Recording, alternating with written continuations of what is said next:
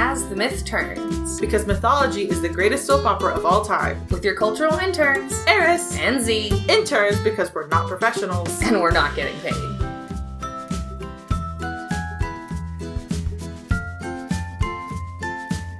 Hey guys, welcome back to another episode of As the Myth Turns. I'm Eris. And I'm Z.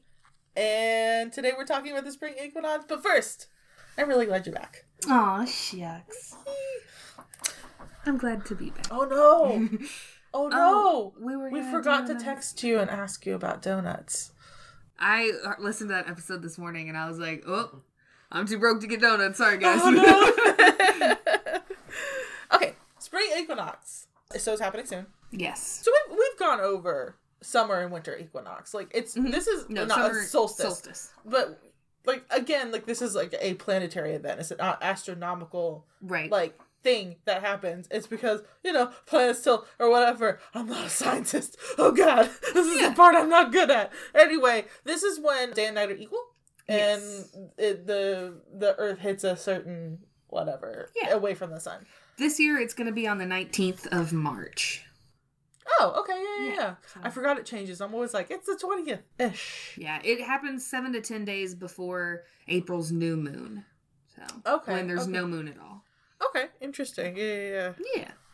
So the spring equinox in like Christian and American European culture, Western European culture, is usually Easter. Yes, yeah. In fact, Easter is directly chosen as a date because of the spring equinox. Right. Like, it's not a set day. Like, Christmas is always December 25th. Easter changes because it's the first Sunday after the first full moon after the spring equinox. Right. That's how they choose. Yeah. When it's celebrated. Yeah.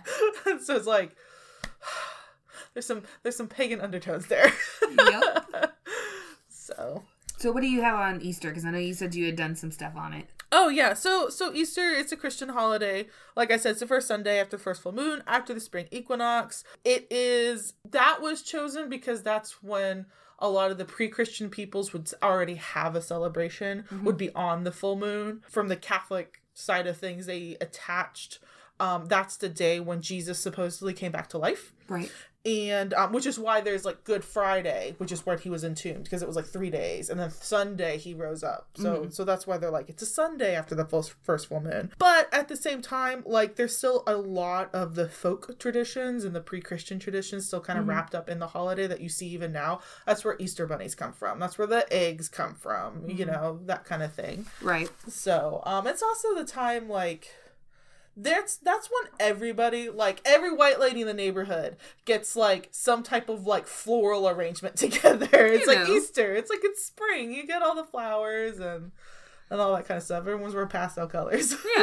Yeah. All right. Well, so that's Easter, which is like pretty much, yeah. Which is like the most common one. Yeah, that's the one people think of. Kind of when they think of spring equinox, they're like, I don't know, flowers and stuff. Yep, right on the money. Yep. A lot of what is celebrated during the spring equinox is like the rebirth, the renewal. Revival kind of stuff. Yeah. A lot of stuff that I found was indicated that it's like a kind of the repairing of relationships and forgiving and forgetting kind of time of the year. You know, like we discussed, it's a new year. Right. Let's start over. Kinda. Right. Okay. And we had kind of discussed something similar during like the winter solstice, where like because of like the death and rebirth aspect of the days getting longer. Yeah. That's time to spend with family a lot. But it seems like with the spring equinox, a lot of what I found anyways was about self-reflection. Okay. So with like the days are getting longer, but at the same time, the rest of the world is coming alive too. Yeah. I mean, also I should add in, I mean, Christian Easter is preceded by 40 days of fasting. Right. Which is, it's like the preparation of, it's a spiritual fast, you know, kind of thing. And that's Lent. Which, you know, whatever. Yeah. Granted, now, because of Lent, now there's a new in the sense of ancient history. Yeah. There's the pre-Lent total fucking hog wild party of Mardi Gras. Right. Or Carnival. You know. It'd be like, well, I said I was going to swear off booze for Lent, so I'm going to get super drunk tonight. Let's get riggedy right. Pretty much. Actually, something that I found kind of in relation to that is the Roman Hilaria, which means like cheerful, merry, joyful, whatever. It's considered pagan. Mm-hmm. So on the 22nd, they have the tree entered, which is like the name of their kind of ceremonies, celebration, festival kind of that day. Okay. Where they cut down a pine tree and they set it up in a place of honor inside Sybil, I think, her temple. Oh. So Sybil was this goddess who had a consort who was born from a virgin. His name was Attis. And he dies and is resurrected every year between March 22nd and the 25th. Oh, interesting. Yeah. So they cut down the pine tree, put it in her temple, and then they put fleeces of wool around the trunk to kind of represent her wrapping him up against the cold of death. And then they deck the branches with wreaths of violets, which are like the early flowers kind of thing. Yeah. Like they're the earliest to bloom. And then priests like will beat on their chests and wail kind of to... well, I don't think this happens currently anymore. This used to be what they used to do. Yeah. So, like, and then they would do that to kind of, like, mourn Attis. Gotcha. And they would abstain from bread to imitate the goddess's fast for that day. Until the 25th, which was the day of joy, where nobody worked and everybody drank. And they had, like, you know, it was just kind of a free-for-all funsies kind of thing. Celebration of the rebirth kind of thing. Yeah. That actually is really similar to just neo-pagan Ostera. Mm-hmm. Neo-paganism is interesting because it is a new religion that is based off of old religion. It's like, let's revive pre-Christian folk traditions kind of thing. And then, you know, try to codify them essentially. And that's like specifically speaking neo-paganism is the codified, let's revive old folk traditions. Yeah. So Ostera is one of the 8 Sabbats from the Wheel of the Year, which is the kind of holiday cycle. It's a spring festival, and this one in particular is heavily based on Celtic traditions with the spring maiden and the horn god. Although in neo-paganism, the horn god is now very frequently represented by Pan, which isn't technically speaking Celtic. Right. Yeah. Right. So, but anyway, there's definitely very much the death and the rebirth and that kind of thing. Yeah. So, in that one. Okay. All right. I dig.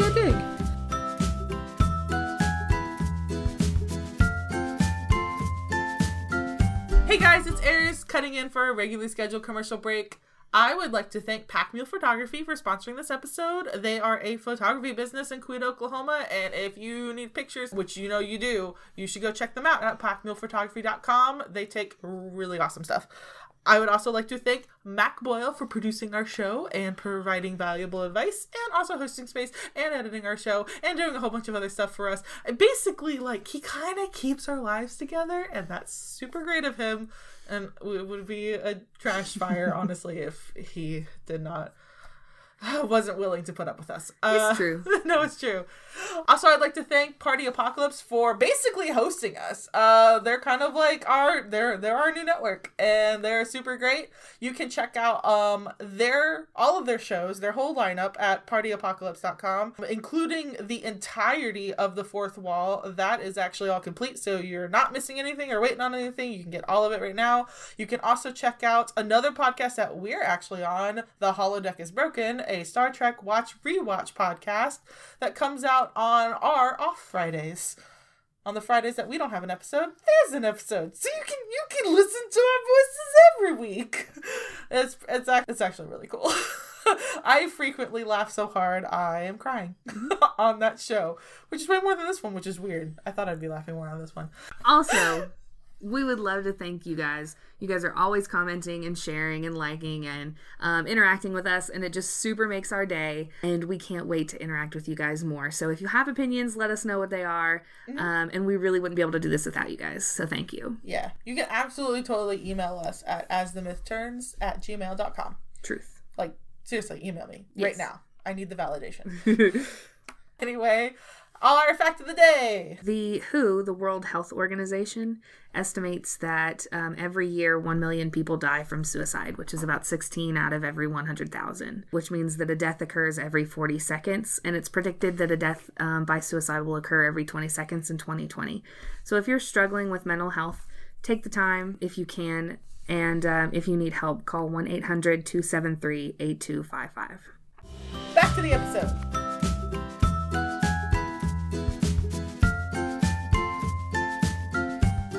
So now that we're back, let's go ahead and talk about Holly or Holy. which is Holi. Is it Holi? That's what I was thinking. That's what which is from northern India. I think we both got some notes on it. So yeah, what I found was that it's also called like the Festival of Colors. Yeah.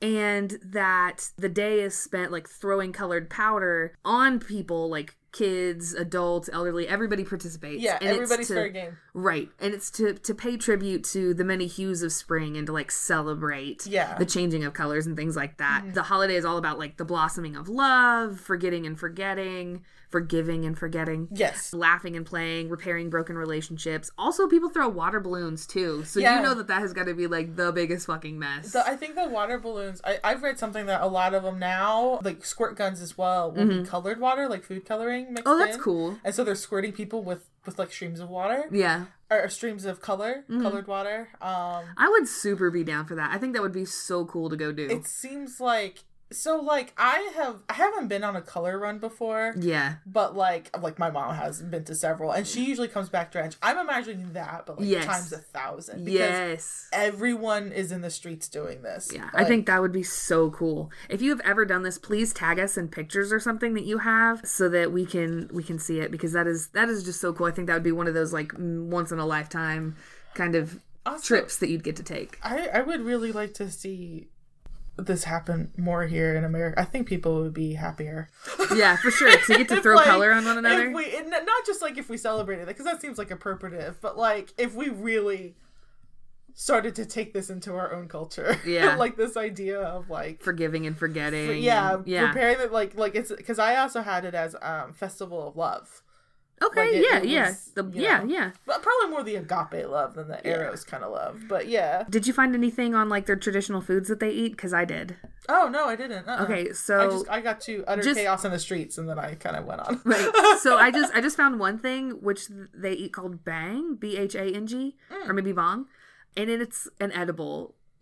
Like it's cannabis that they mix with like milk or kusha grass, sugar, fruit, various spices. Kind of make it into like a little bit hazy and it a little softer on the edges. Right.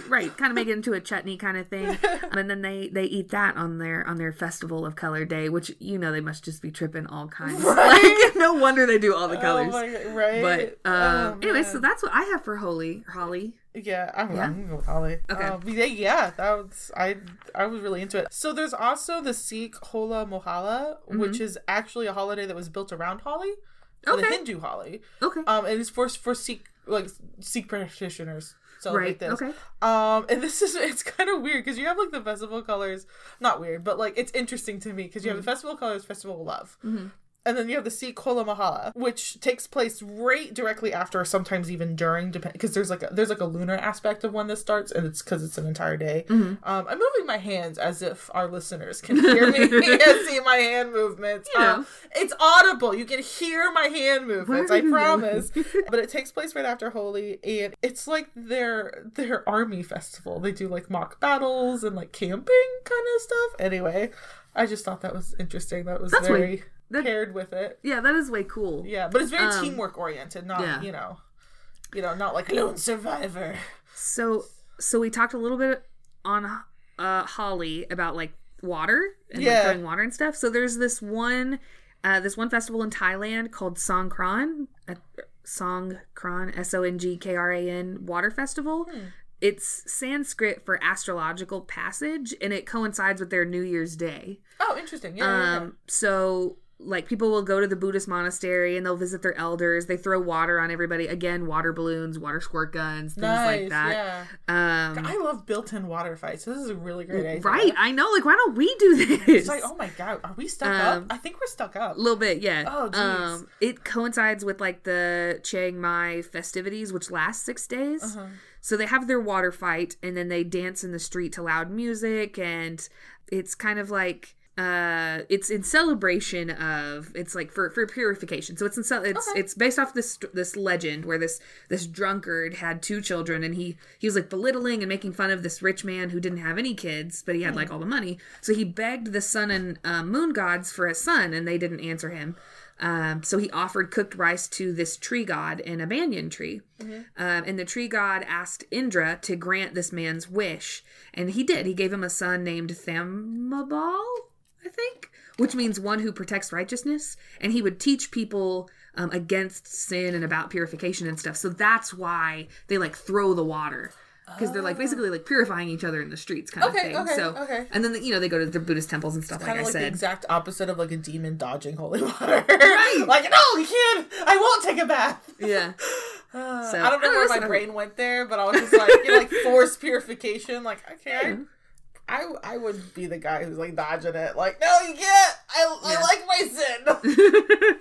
I'm a dirty, dirty girl. Too far.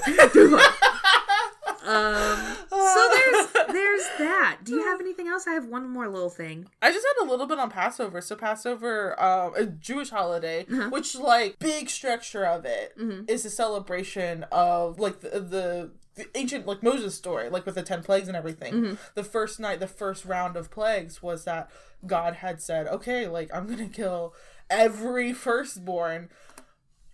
Unless you have, like, the secret marker on your door made of, like, lamb's blood, and then I'll just pass over you. So all the Jewish slaves, like, of Egypt, like, did the secret marker, and then they got passed over. Right. That's the name. Right. But also there's a really heavy agricultural part of the holiday in general. It's the, like, something, I forget the word, but it translates to, like, first fruits of barley. And this idea of, like, a portion of the new grain to sacrifice to like upcoming new year kind of thing. Anyway, like, yes. Yeah. All right. I dig that. That's really cool. The last thing that I have is it's the spring equinox celebration in, I'm going to butcher this, Teotihuacan? Teotihuacan, which is in Mexico. And everybody dresses in white, and then they gather at that pyramid, and they go to the top, and like everybody raises their arms to the sky and stuff, and they like soak up the sun, and it's just about kind of being really cool. Being in the moment and enjoying the lengthening of days. Yeah. Nice. Yep, and that's kind of all that I have on the spring equinox. I know there's so much more out there, but just kind of hadn't had the time, I guess, to find the things. Yeah, I was finding that, like, I was trying really hard not to repeat my notes because there's a lot of similarity in a lot of the spring, because spring is, like, a really big idea, I feel, in kind of, like, human psyche. Yes. I don't know if it's just, like, we don't like being cooped up indoors. Yeah. And so, winter, frequently, like, depending on where you are, it can get very cold and very, even dangerous sometimes. And then you're like, finally, spring, I can get out. It's that cabin fever-esque of, like, okay, I can exit my house, thank goodness. And, be outside and enjoy nature and all that kind of thing. So there's a lot of overlap around the world with that. Well, I guess that's it for our show. Well, thanks for listening, guys, and we can't wait to see you back next time for a drunk episode from moi. From Z. That's me, Z. So you're doing an Italian? No, I take it back. Anyways, catch you guys next time. Bye. Thanks for listening. And don't forget to like. And subscribe to As the Myth Turns on Facebook, Instagram, and Twitter. And email us at asthemythturns@gmail.com. Transcripts for this episode can be found at our WordPress site, asthemythturns.wordpress.com. Our theme song is called Fretless by Kevin MacLeod. You can find this song and all his others at incompetech.com.